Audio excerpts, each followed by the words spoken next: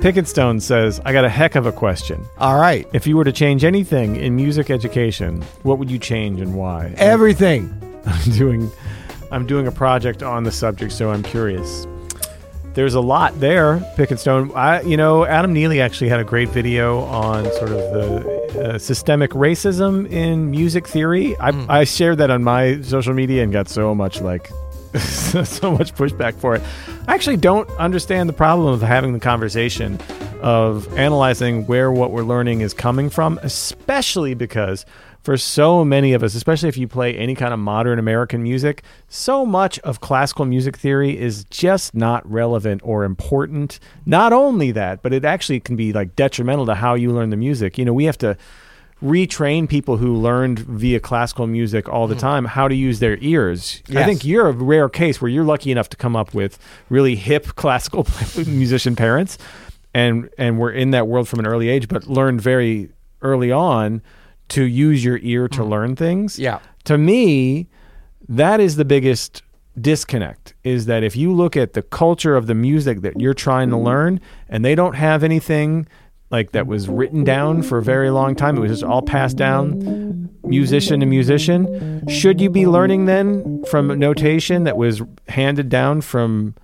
Haydn to so on and such forth? Like, you know what I'm saying? Yeah. Like, to me, there's so much that is missing from Western notation. Yeah. With what we make today, Sure. It's almost irrelevant to, Getting political. Well, dude. Getting dogmatic. I like it. Listen, if listening. Paul McCartney can write Eleanor Rigby without knowing how to read music, I'm all on board. Right. I'm all for that. And if you know what I mean, like, I understand that it can be very, me, I'm a notation nerd. I love writing music and I love using notation, but I just think trying to teach a style of music or a whole school of music that just did not come up really with notation as an important part of its transfer is folly. And I think that's where we are. Yeah.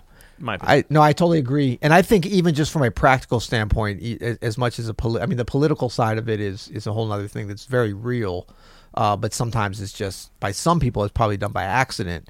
But the idea that if we think about music at its root level, let's get to the root, of it being a language, and I know that that's like, people hear that and then they're like, yeah, but come on, tell me the chord changes.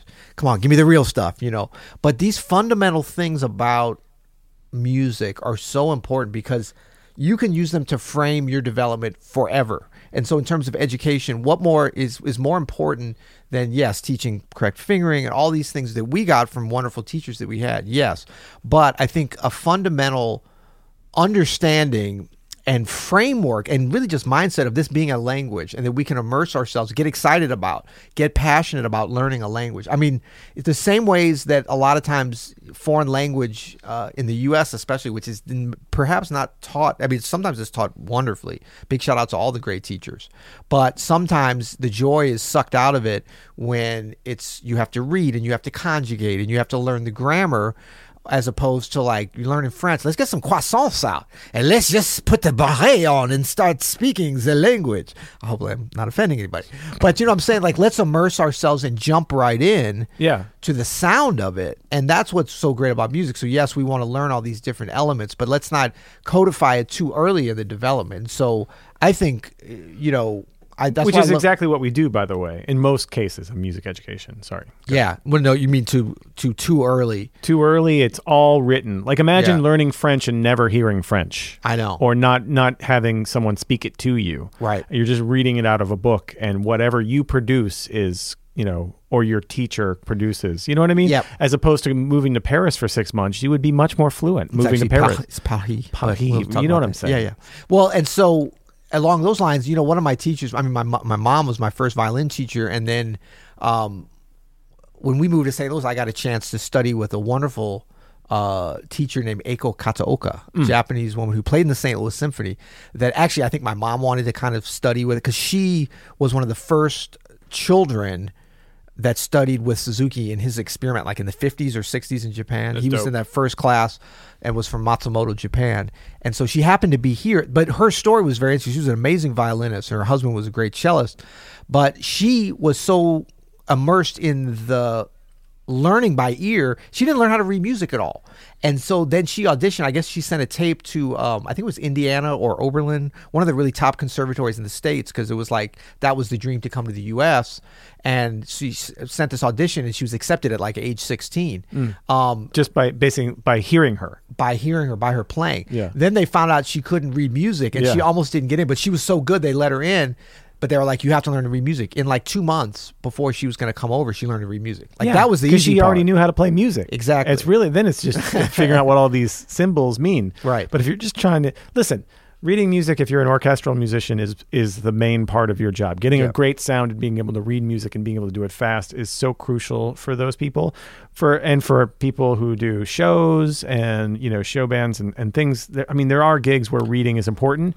It's such a minuscule part of I think the musical landscape these days. Word. That why don't we have a better way of teaching music so that it's more relevant to what most people are listening to? And I don't mean that in just like pop music or hip hop or whatever, this old guy wants to put on it. Yeah. I'm talking about literally just everything we listen to. I mean, if you like Al Green, there's no scores lying around that Memphis recording studio. Oh, no. You know what I mean? Like let's learn how to get those sounds. There's some blunts laying around from that session. Oh, no, I'm just kidding. Yeah, absolutely. So that would be one thing. Anything else we were changing about? Well, the only other thing I would say about music education, and I think this is done very well. We have so many great music teachers, and especially here in the Midwest, this is kind of a bastion. I mean, all over the country, all over the world. Big shout out to all the teachers. We love you and we need you continued at all levels. But we have a plethora of still great band directors and orchestra directors and private instructors here around the Midwest, which is great in some communities. But to me, it's like music education. Don't suck the joy out of it. And I think some of this, like we were talking about having to read music or whatever, but also like if music isn't fun on some level. Now, it can be a challenge, especially it is a challenge as you get better. But if you're not having fun at it, I think it becomes our responsibility at a certain point. But when you're younger and when you have a teacher, I think it's the responsibility of the teacher to expose it, to present it in a way that's fun. And it is done that way. I mean, it's such a fun thing. There's many things that are a lot harder to pull the fun out of for most people. But music is such a universal language, be it classical music, be it jazz, be it reggae, be it, many different things. But I mean, if we look at typically the way, just learning to play simple,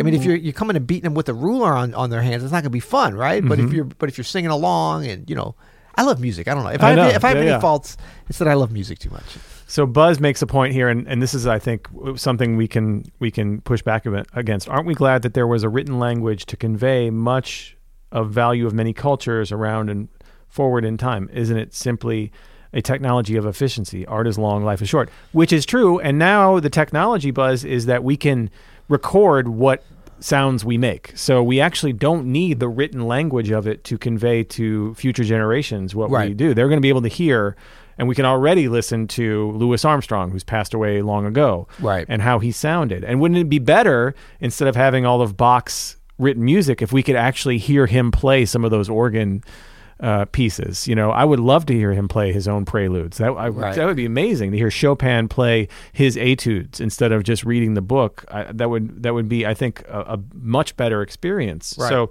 for me, I think we spend a little too much energy on that, but I get a little worked up. Well, but I think too though that this is a good point in terms of calling it technology of efficiency is simply, and that's actually what can shape the chronology and how quickly an art form or a musical form moves along and develops. So you look at the time written music was how it got spread around the world eventually, but like this kind of European classical music, and then there was music in Asia, there was music in Africa, there was different areas, and some of them started to write it down, some of them distributed other ways. But once you get into recordings, and because that sort of coincided the beginning of recorded, not common but available recording technology, kind of with the birth of jazz, that moved things along very quickly, because that sound, everybody liked that sound, but had it been only written, it would have taken a lot longer to get it. Like, you would have had to physically hear somebody playing that in order to be able to connect with it and then be like, wait, I want to do that. I mean, it's kind of like all these, once basketball, Michael Jordan in the 80s and early 90s, they're broadcasting his stuff all over the world. little kids are seeing, wow, I want to do that. Had they not seen that, they had to wait for somebody to come be a basketball superstar in that neighborhood. They might not have ever gotten that bug to want to, play. So Buzz follows up. You would learn a Beethoven sonata by rote. I think that would be very good to do. It would be good for your ears if you could do that. That would be. Cool. Let's just see what else we got here. What's up, Zach? Oh, this is funny. Sorry, I'm late. My office scheduled a conference call during. I hate it when they do that. What's up with that? You know what I'm saying? I mean, clearly we publish our schedule in advance, so tell your office to get with it. You know what I'm saying? Mm-hmm. Joe says, quit that terrible job. Cool. What else we got, Adam? I'm just looking up through here. Let's see.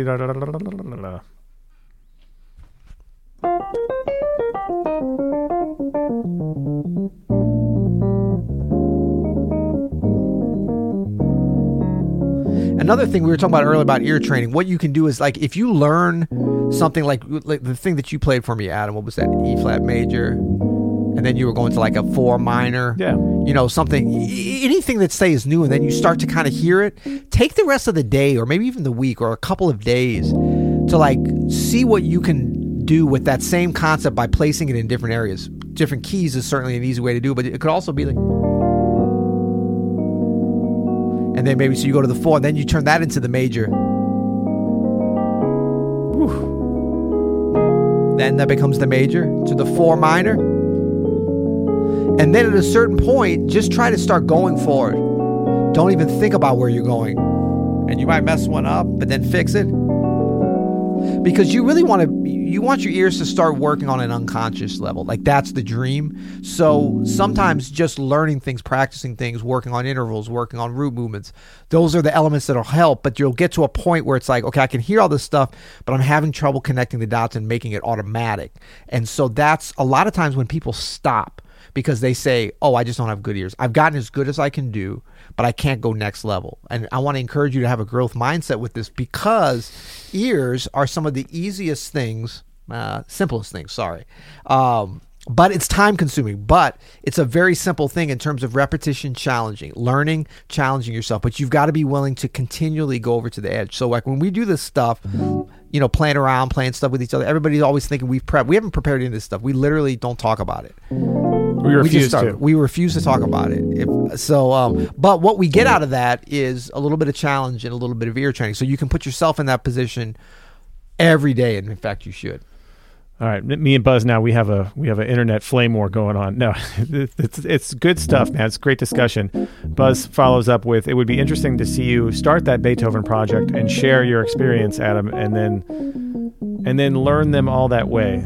Good luck, LOL. So this is my point, though. So that Beethoven, I'm not talking about Beethoven, though, Buzz. I'm talking about modern music post the invention of sound recording. And we're learning things like Miles Davis and Al Green and Taylor Swift or whatever with the way that we were taught Beethoven, and it's a completely different thing. The people that make the music don't use the way that Beethoven used to communicate the music, and yet that's still where our music education is stuck. It's stuck in the 18th century.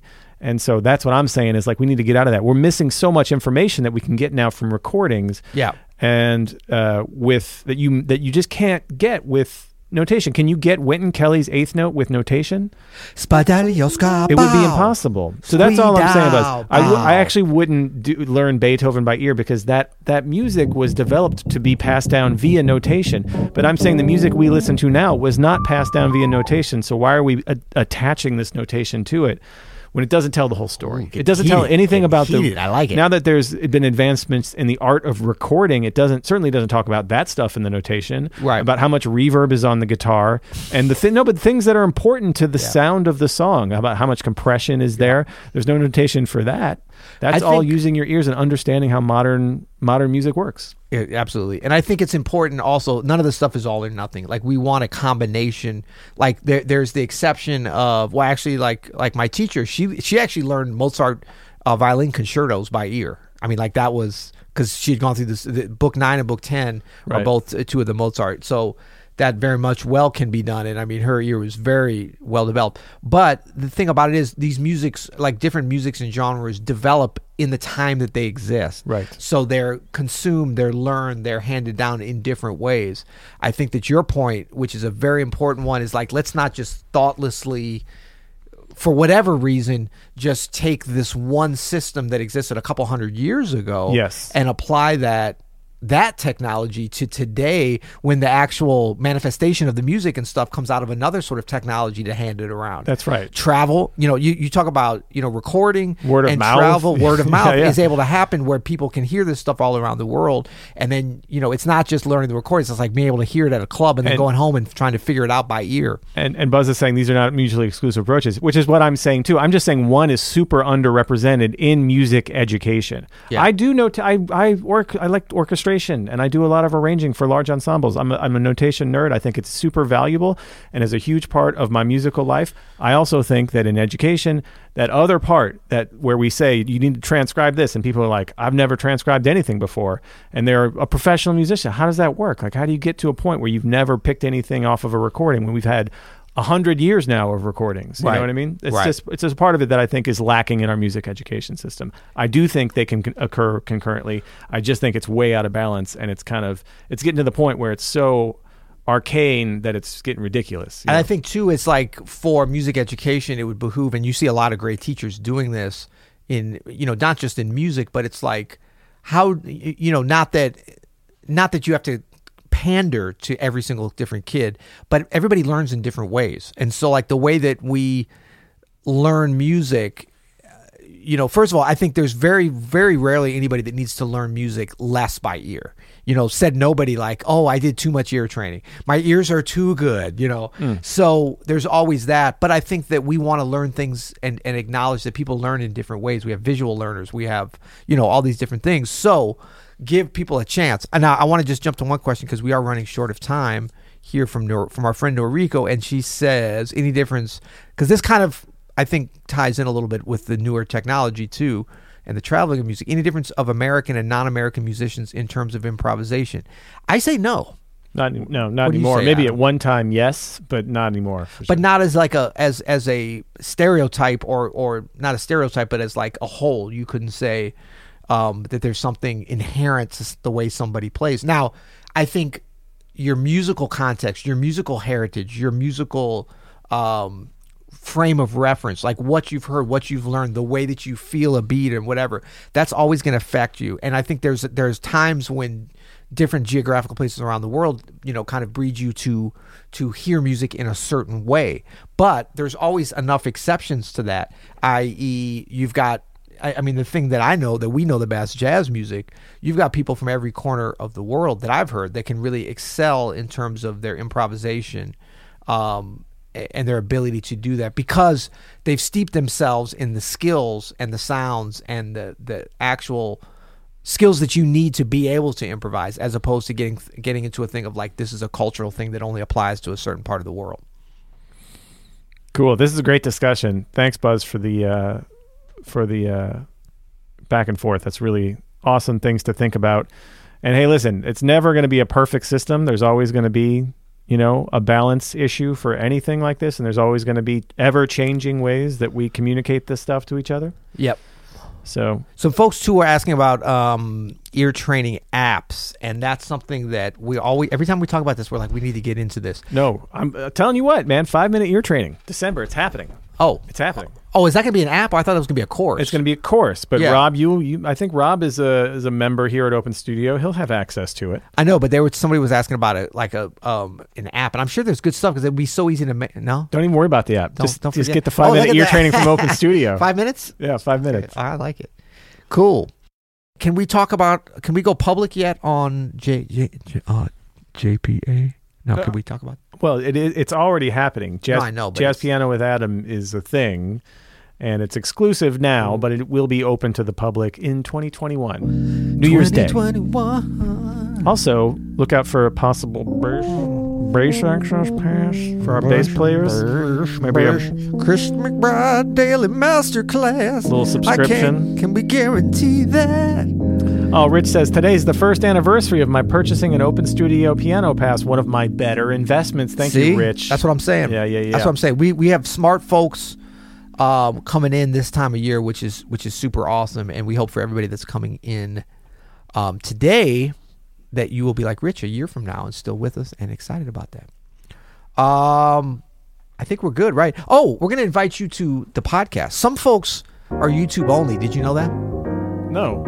Because they don't know where to get the podcast. They don't know the podcast? That was my mom until recently. No. Yeah. She thought it was like a paid thing, and she didn't want to do it. I told her it's right there on her iPhone. Even if it was a paid thing, wouldn't you be like, Mom, I can hook you up? No, she doesn't. You're my mom. She's not a freeloader. But she also doesn't think our content's worth paying for. It's a weird combination. She wants to support her son, but not that much. Yeah, but you can check us out wherever you get your podcast. Google Play, Apple Pod. Let's be honest. Everyone gets it at Apple, right? Stitcher, got a couple, but not many. If you do Android, just hit us up here. Yeah, hit us up at android@adammanis.com, and you'll be able to get that.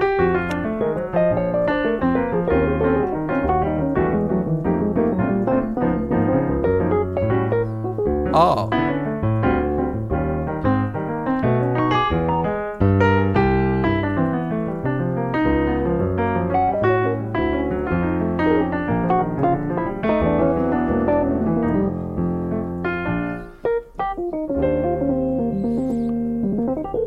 Thanks, everybody. Thanks a lot. We'll see you next week. Later. Peace. Later.